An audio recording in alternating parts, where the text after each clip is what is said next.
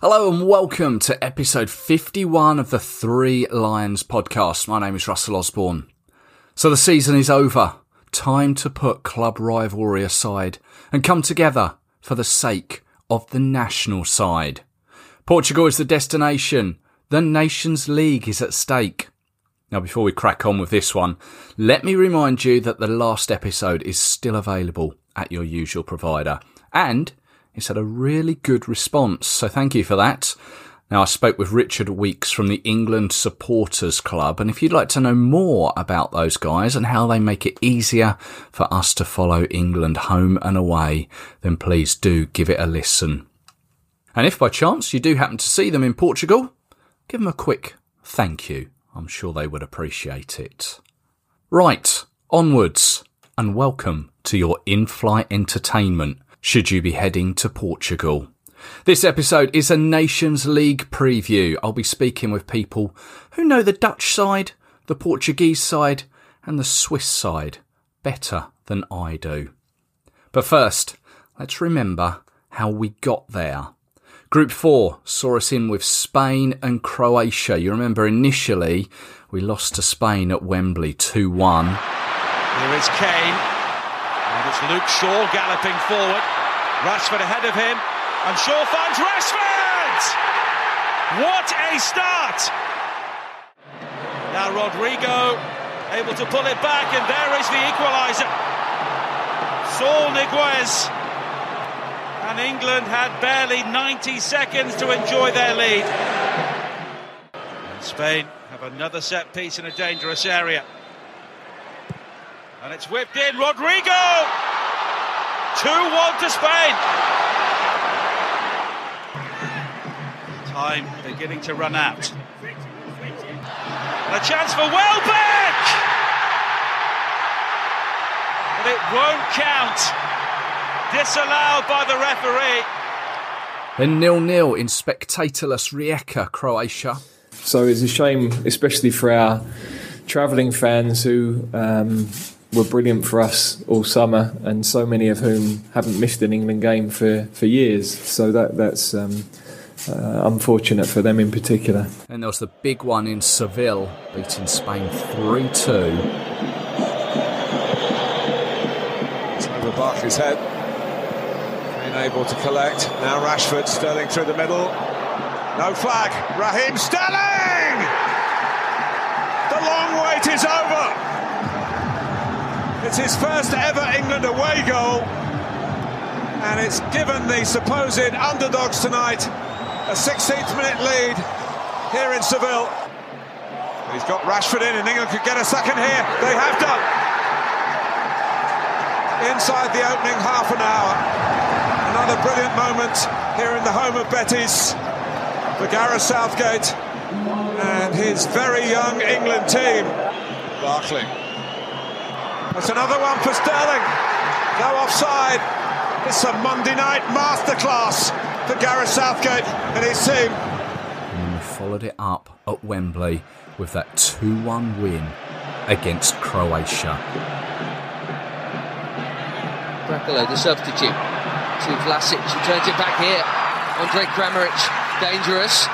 Slipping away from a couple of challenges and more. Gets the shot away and it's in. Would you believe it? Croatia in front after all those England chances. Gomez with the huge throw in towards Stones again. And Harry Kane here. And Lingard! Couldn't miss. England level. Chilwell delivers. No, and awkward. And in from Harry Kane. And England have turned it around from relegation bound to group leaders.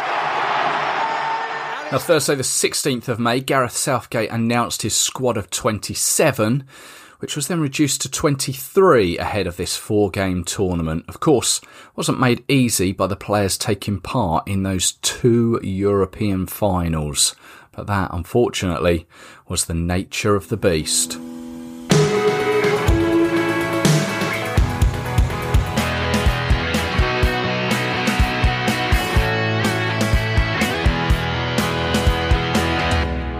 Then, on the 27th, it was announced that Tottenham duo Kieran Trippier and Harry Winks and the Southampton pair of James Ward-Prowse and Nathan Redmond had been omitted from the squad.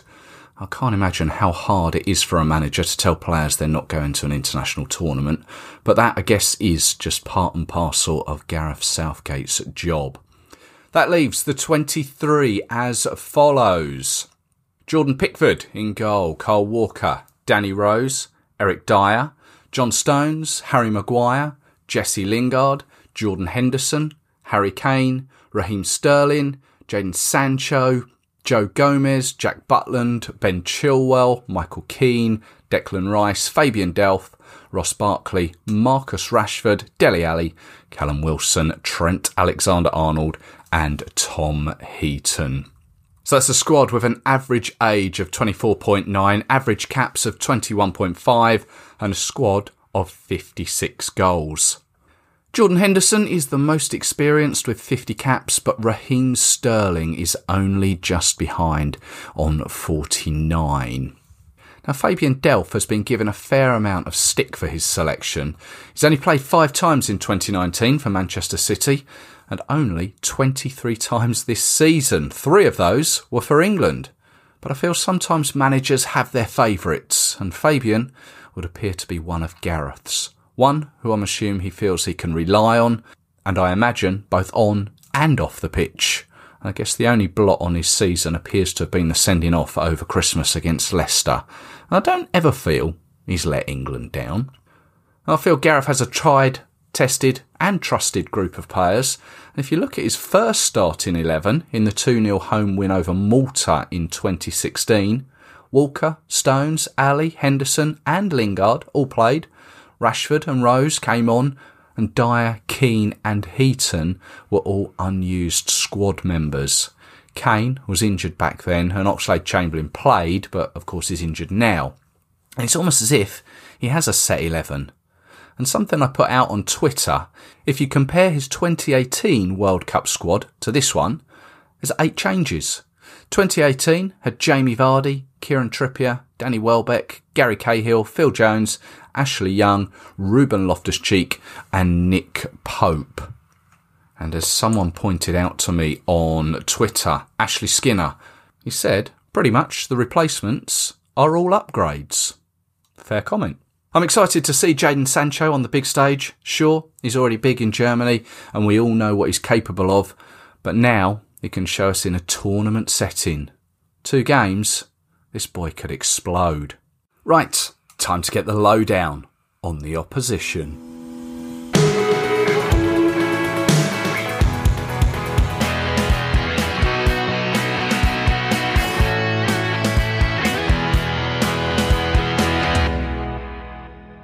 Now, of course, first up for England on Thursday the 6th of June is the Netherlands in Guimarães.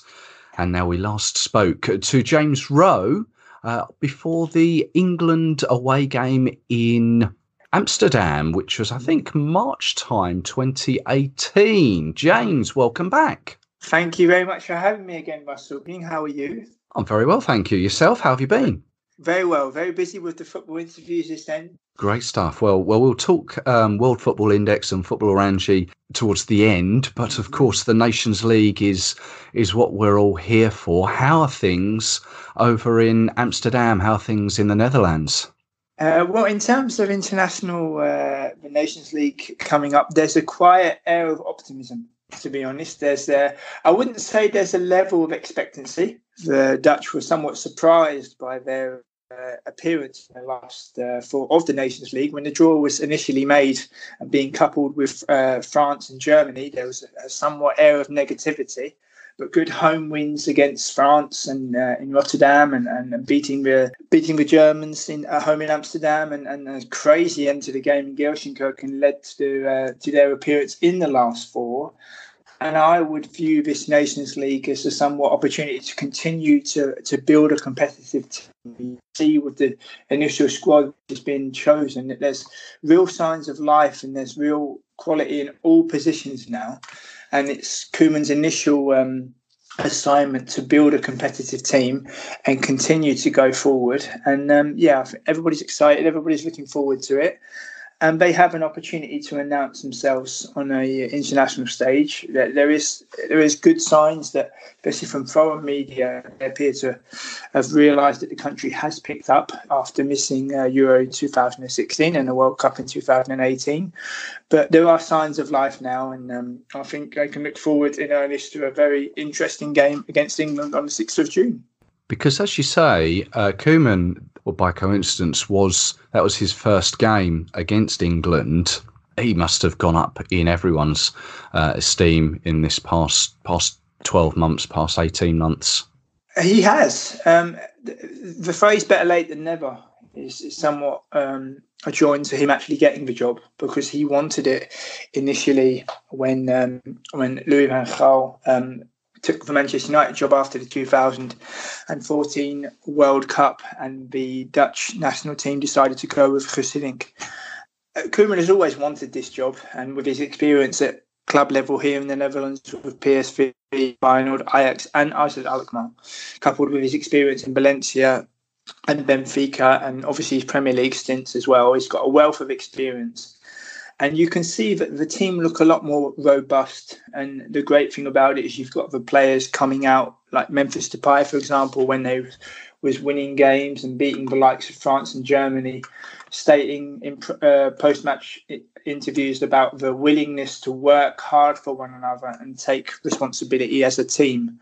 And I think with the initial squad that he's picked, which he has to fine-tune, of course, I think there's a real good mix there of very good players, and I think they have an opportunity. I think they sense an opportunity against England. You know, obviously England had a great World Cup. For them to continue in a good vein of form, I think they was a little bit rocked with their Euro 2020 defeat at home to Germany, specifically in the manner upon which it happened, because before that game took place, having beaten Germany before and France and being on an upward curve, having won 4-0 at home to Belarus only a few days earlier, there was a somewhat air of maybe a little bit overconfidence when they played Germany in Amsterdam back in March, and Germany ran out 3-2 winners. So I think they would have learnt from their mistakes to not be too over expectant, and I think Koeman will let them know about the mistakes which has gone before, and I think it'll be a game which will be very tough to call. I think you mentioned the squad. We're talking just as Koeman has announced his 28-man squad, which will then be reduced to 23. There is, of course, one particular player who will be playing in that Champions League final, Virgil van Dijk. He's going to be one of the big names. Do you think that particular game will hinder Koeman and Van Dijk being just absent for a little while? No, I don't think so, because I think it will be about continuing to build a cohesive squad. I think he can be very pleased with the back line now, where we have the likes of Denzel Dumfries, who's had a very good season at PSV, Matthijs de Ligt as well at 19, captain in Ajax to a domestic double and a European Champions League semi-final, and showing maturity beyond his years. And also with the midfield, with the likes of Frenkie de Jong and Donny van de Beek, and also, you know, these young players who are so primed and so excited just to play football at international level. I think they'll carry on in a good vein. I think it's been a long season for many of them, but I think with the adrenaline of young footballers, I think it will carry them through. But no, I don't think Van Dijk will be missed in terms of the training. I think Koeman will take the opportunity to continue to build a cohesive team and train together. But Van Dijk as well has had a tremendous season. It wasn't so long ago that when he came through the ranks here at Willem II, who have a tremendous youth policy. You know, obviously the Ajax youth policy is held in such high regard, but not too far behind are that of Willem II and AZ Alkmaar.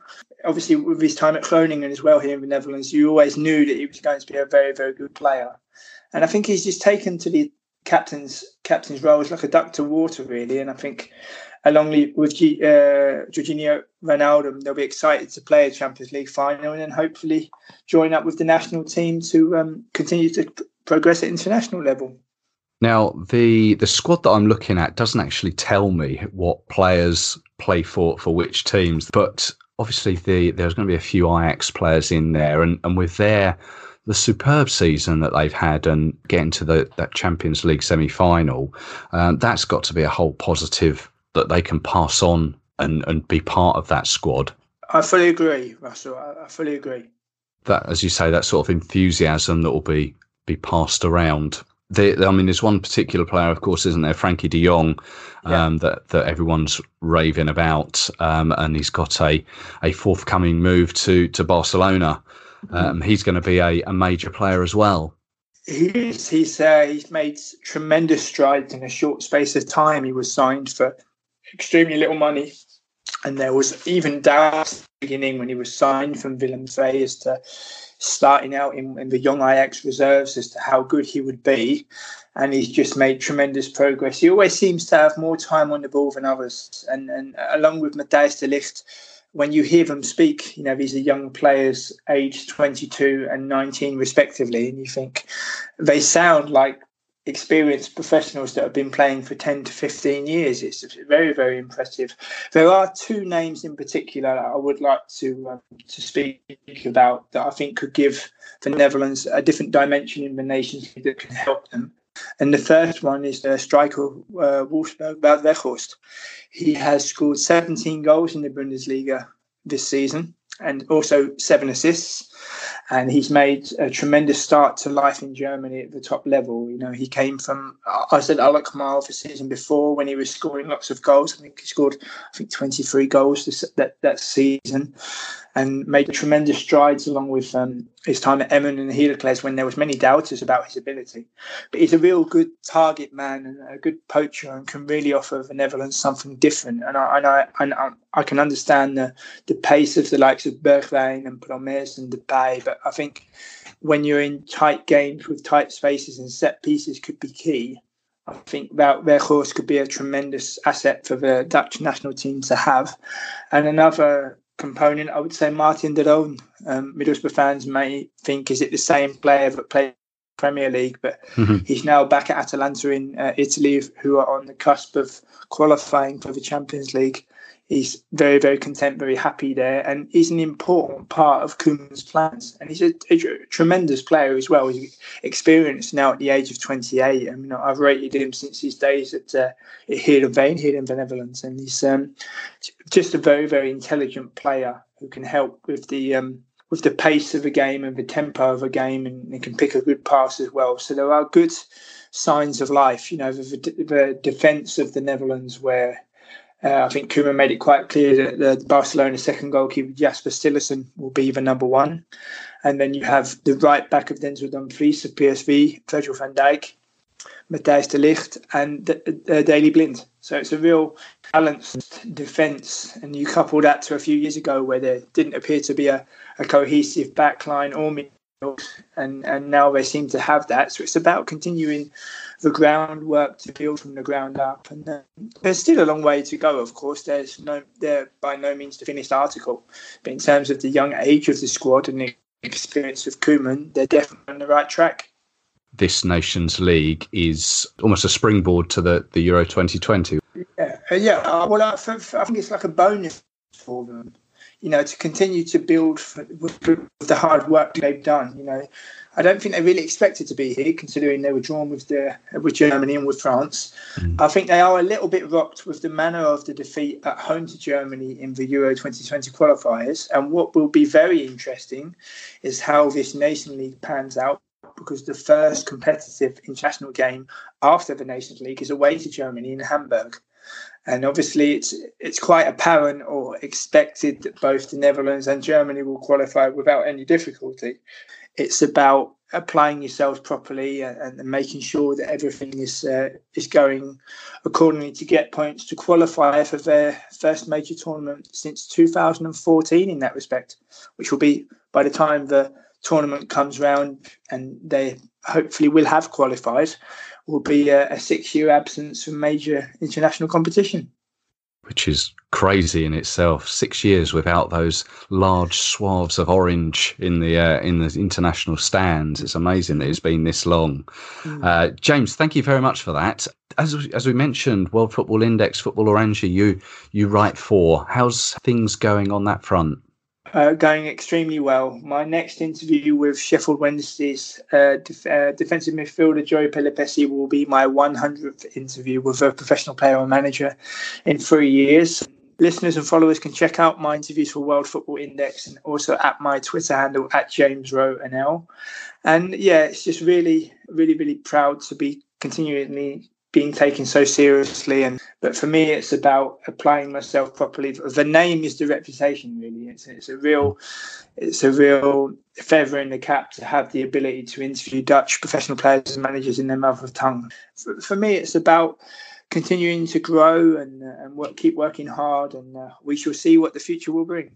Well, congratulations on hitting that 100 mark. Here's to the next 100. Yes, indeed. Thank you very much. And, if England and the Netherlands meet again, if their paths cross, then hopefully our paths will cross too. Indeed. Thank you very much for your time. You're more than welcome. Anytime, Russell. We'll speak again soon.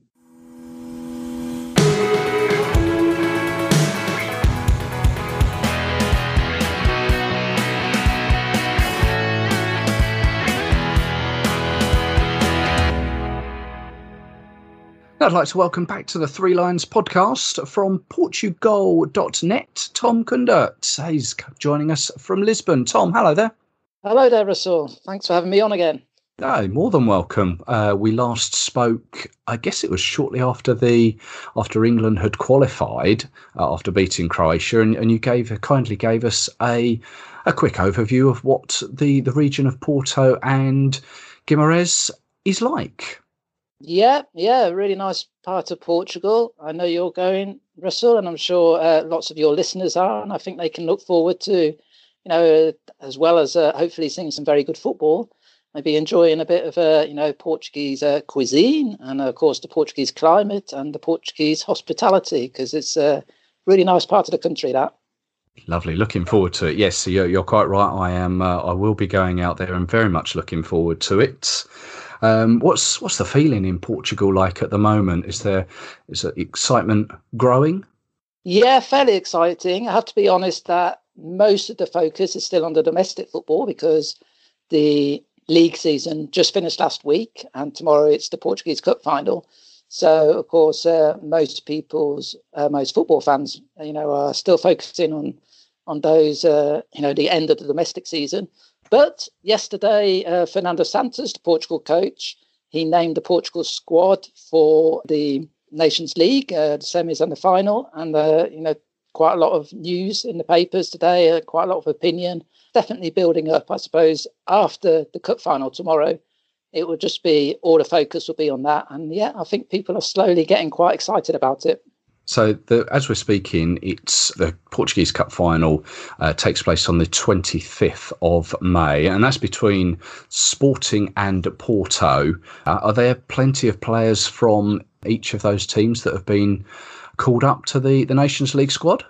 A few players, not too many, only one Sporting player, but one hell of a player, I can say, probably the best player in Portugal this season and last season, Bruno Fernandes, midfielder. Although, I'm sure we'll come on to this, he hasn't really made much of an impact on the national team. He's in a squad anyway, and a lot of people will be hoping that he'll be playing for Portugal in the Nations League and he can reproduce the outstanding form he's shown this season. And then as for Porto, they've got 3 players in. I suppose probably the most important is Pep, the centre-back, of course, needs no introductions, still going strong. 36 or 37, I think, but still really a major part of the Portugal team. Those are 2 really, I suppose, linchpins, you can say, possibly, of what most Portugal fans are hoping would be, a good little tournament. Yeah, and just staying domestically, Benfica won the National League this season. Are there plenty of players from the Benfica side involved? Yeah, I'm going to ask you a question now, Russell. Just to test your knowledge here, and also I'm sure this will be of interest to your listeners in England. There's 2 clubs which have the most players in the Portuguese squad, a 23-man Portuguese squad. One of them is Benfica. They've got 4 players. And there's one other club, not a million miles from where you are now, well, from your country anyway, who has 4 players in the in the Portugal squad. Squad. Do you know, you caught me off guard there, and I'm going to say Is it Wolves? Correct. Well done. Yeah, exactly. Yep. Wolves have got 4 players. Benfica have got 4 players, and they're the 2 clubs with the most players in the squad. Ah, well, that's testament to Wolves' season this year. They've had a cracking season. They've been rewarded with European football next year. Yeah. I think, it's. I'm not sure if we touched on this in our last conversation, but there's a lot of interest in Portugal on the Wolves project, you could say. So many Portuguese players there and doing so well as well, not to mention the coach, of course. And so, it'd be interesting to see, if those players play a big part. Of course, there's high hopes that Diogo Jota maybe can transform his club form to the national team. And of course, João Moutinho, he's just been an absolute servant a fantastic servant for the Portuguese national team. He's one of just a handful of players. I think there's only 5 players who have got over 100 caps for Portugal, and he's one of them. And he'll probably be adding to that, in this tournament, given the season he had. And so, I think it would be interesting, of course, if Portugal end up playing England. Then, of course, there are a few players there who, the English players will know very well. Oh, yeah. So that's the possibility, isn't it? Should Portugal get past Switzerland in that first game, and obviously should England get past Holland, then that final, that mouth-watering final, quite possibly will be in Porto's ground. Which, just give us a reminder of what's Porto's ground like? Yeah, Estádio do Dragão. It's called the Dragon Stadium. Yeah, it's a great stadium, really. Portugal, since 2004, for 2004, the European Championships, which were held here. Of course, they built some brand new stadiums. One of them was all 3 of the major clubs, Benfica, Sporting, and Porto. They built brand new stadiums. So, that's 2004. So you're talking 15 years. It's only 15 years old. Very modern stadium. Just a very nice design. The Porto one, quite an unusual design, because the 2 sides behind the goals, it's kind of covered, but you've got a big space between the top of the stand and the top of the roof, which makes it's quite aesthetically speaking, it's quite an interesting design. Does it make it a bit breezy there? Yeah, well, actually, it's funny you say that, because one criticism of that, lots of people say, look, this is an absolutely beautiful stadium, but some people say it's not actually too functional, because a lot of people outside Portugal don't realise, but Portuguese winters can actually be quite cold and quite windy and rainy. That does make sometimes for quite uncomfortable viewing. But, as these games will be in June, of course, should be the opposite. It should just be a nice breeze coming through that stadium to what could possibly be a very hot day. It's only a short tournament. There's 4 matches in total. Being as it's not a World Cup year, it's not a European Championship year, I think it will get quite a lot of focus after the Champions League finishes, and people will kind of turn their attention to it. And I think the group phase of the Nations League, I don't know what the opinion was in England, but in Portugal, I think it was very positive. Most people seem to think it was a good idea. The games were very exciting for the most part. The players took it seriously, much more interesting than friendlies, for example. And of course, there's quite a big prize at stake, isn't there, for being the first ever winners of this tournament. Tournament, as a successful tournament, you probably expect it to stay here. And, who knows, maybe it's around for decades or so. And so it'd be quite nice for whichever country wins it to say, you were the first winners of the Nations League. So, that's quite a big motivation, I think. Yeah, well, just to go back on that, I think certainly from the perspective from England, that once the tournament or once the qualifying got up and running and people got their heads around it and realised this is a tournament worth winning, and obviously we were successful in getting through to the finals, which obviously gets everyone's interest up. I think on the whole, it's been generally a very positive reaction to it, and long may it continue. We can't have a conversation about Portugal without talking about Ronaldo, can we? He's obviously been included in the squad. I was just having a quick look at his record. And you mentioned players that have played over 100 times. 156 times he's played with 85 goals. And this after a short break, didn't he? After the World Cup. Oh yeah, he's smashing. He's going to smash all the records. There's no argument now in Portugal. Now he is the greatest Portuguese player of all time. I think that's universal now. For quite a few years, especially in, I'd say, his early years, maybe until, I don't know, quite late 20s, when he really started turning it on for the national team. A lot of people said he didn't turn up really for the national team.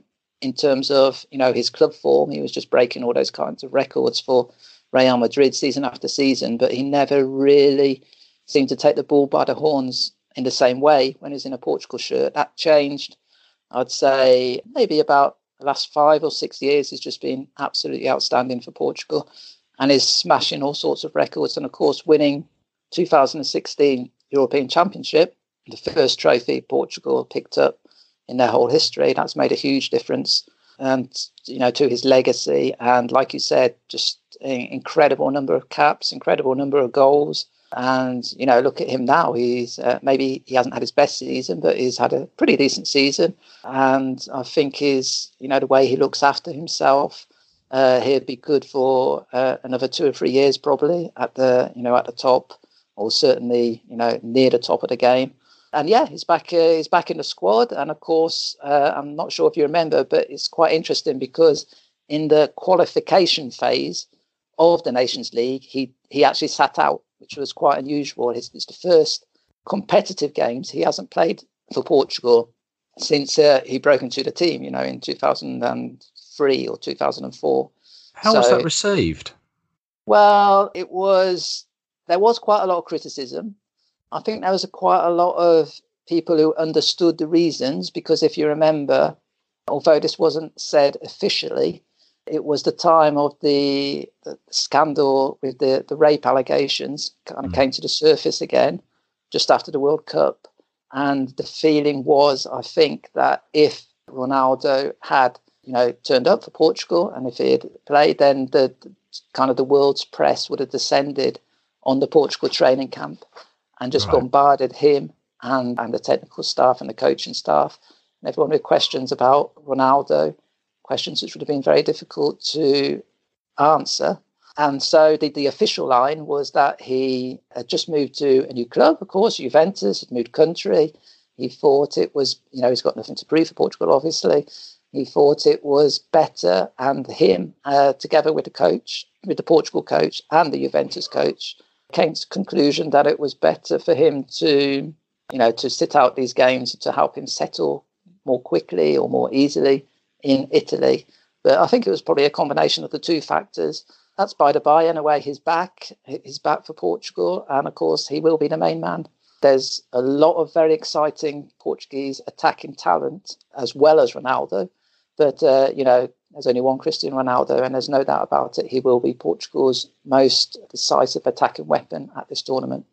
Yeah, and I guess referring back to that European Championships win in 2016, he actually didn't finish the game, did he? I mean, he went off from memory very early, so he will be very keen to be part of a game or a final that finishes that he can be part of.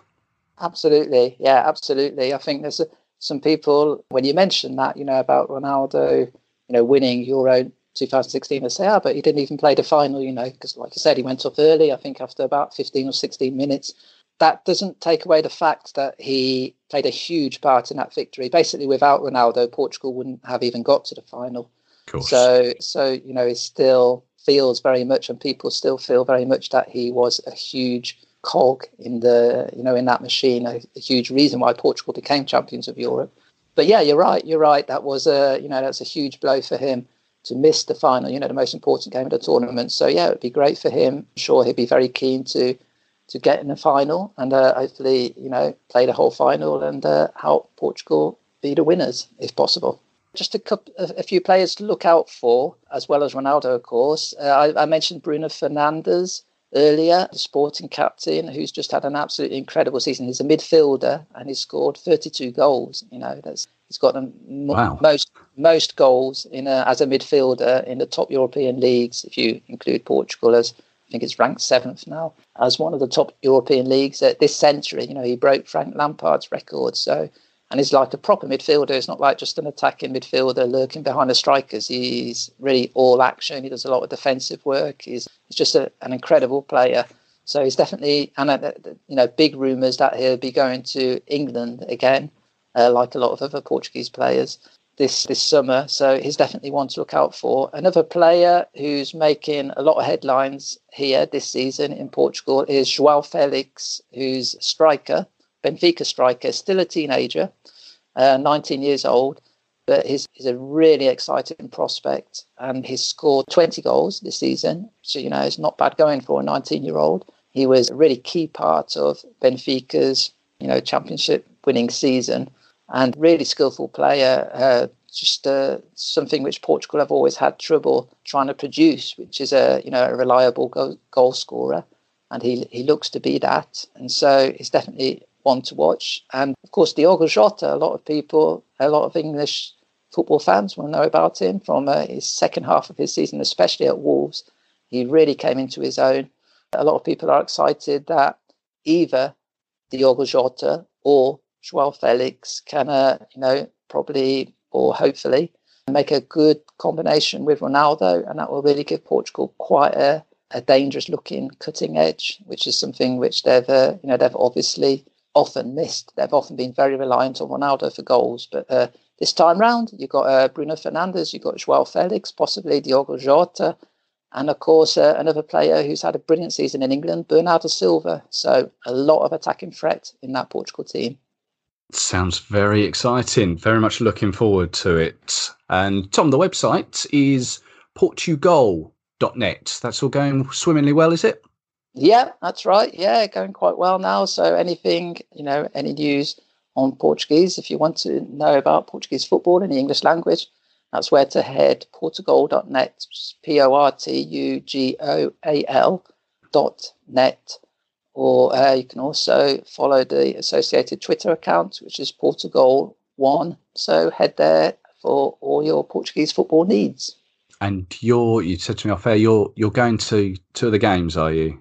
Yeah, I'll be going to the games in Porto. So that's the first semi-final between Portugal and Switzerland, and the final, which hopefully will be Portugal. I think whether it's Portugal, England, or Portugal, Netherlands, I think that should be a fantastic event. Really looking forward to it. Well, you have my number. Let's share a Super Bock. Yep. Okay. Good choice. Basically, 2 beers in Portugal: Super Bock or Sagres, but Super Bock's your man. Will do. Looking forward to it. Tom, thank you very much as always, and perhaps we'll speak again in the future. Yeah. Okay. Thanks, Russell.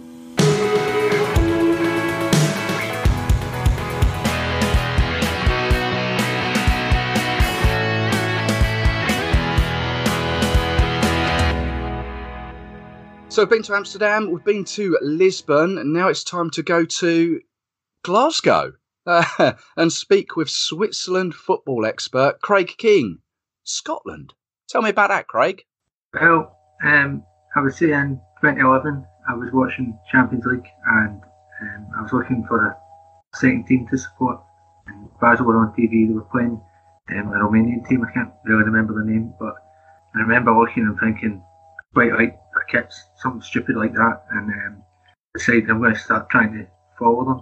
The next game I watched them was the game they drew 3 each with Manchester United away from home, and from that moment I decided to watch all their games. And then after that I noticed that there was no place on Twitter for Swiss football in English, and there's places for Italian football, Portuguese, all that stuff. So I decided then that I would create a Twitter account for Swiss football in English, and I have done. I've been doing that for about 6 years now. Well, it's a pretty busy Twitter account. Just let us know that Twitter account straight away. It's at Football Swiss EN. And it's concentrating on not just the national team, but on the Swiss Super League as well. And I see as well with the promotion relegation issues from the lower leagues as well, isn't it? They just brought that back in this season. It's been away for a few years, but it was definitely the right decision to bring it back in as an extra. I see. Treatment to the end of the season. Well, let's talk Switzerland, possibly the most surprising nation to make it to this tournament. They came through a group with Iceland and Belgium, who on the last day they beat 5-2 on the final day after being 2 down after 17 minutes. Are they coming in quietly under no sort of pressure? I would say so. I think a lot of people will underestimate them. Maybe look at the team and know some players, but overall just not seeing them as much of a threat. But I think they were able to show in that group, especially in the last game against Belgium, that they can beat anyone on their day. But I think overall they're not going to be favourites, but they can definitely cause some problems for the other three teams. So that first game will be against Portugal in Porto. It's going to be a tough one straight away. You mentioned the squad there. I've taken a quick look through it. There's only 4 home-based players.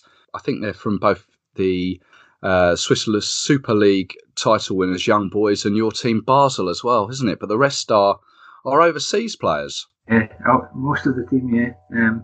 It tends to be that in Switzerland the big players move on, usually to the Bundesliga, and there's even more this season going over there. You've got Kevin Mbabu, who plays on at right back. He's moving at the end of the season, and there's everybody else there has all made moves. It seems to be the next step in their career is when they've played in Switzerland, they move over to Germany, same language, it's easier to adapt, and then you move on from there. But as you say, there's only a couple of players there that still play in Switzerland. Is that good for the national team, or good for or it can't be too good for the Swiss league, can it? It's not too good for the league. It's good for the national team in the sense that they're going to a better league, better fixtures against a stronger opposition, chances to play in Europe, depending on the team you go to. So it probably improves their game overall. But for the league itself, obviously any time any player of the calibre of, say, Shaqiri or someone like that moves on, it increases the quality in the league. But for the most part, for every Shaqiri that's moved on, there's been other players that's come on that are maybe not as good, but they are a talented player that eventually attract the big teams.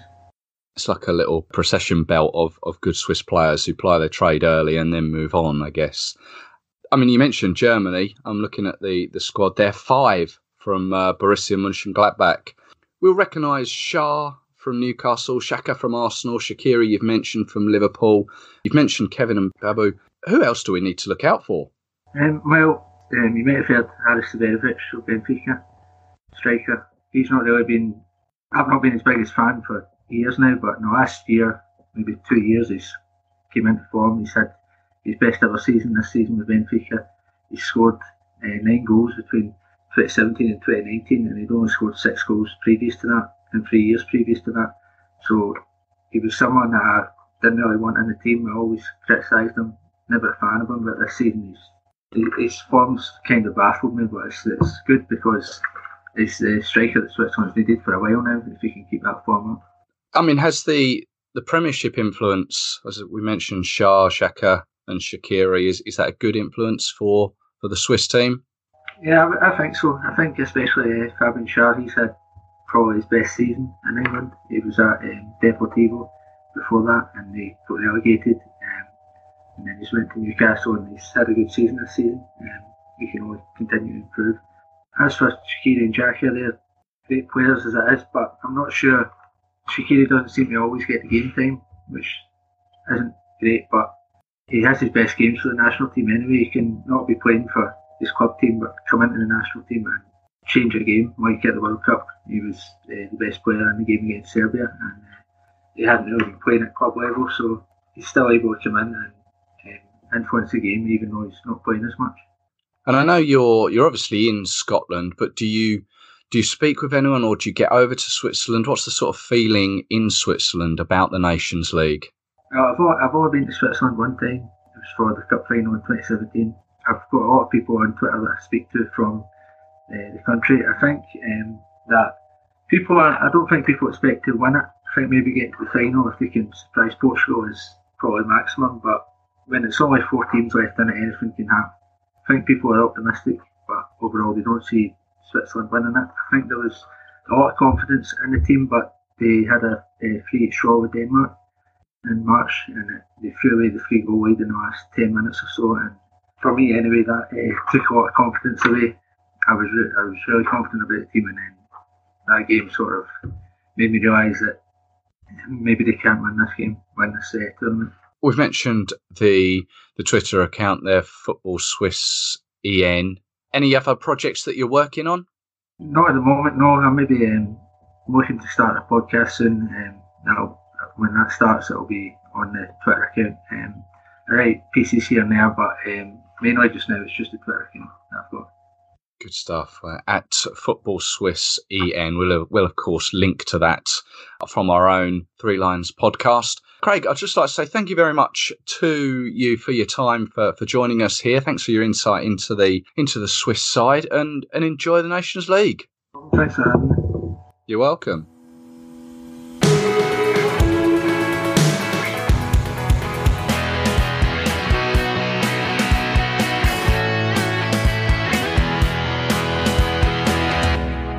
There we go. Thank you for listening. I hope you've enjoyed it. That has been our Nations League preview.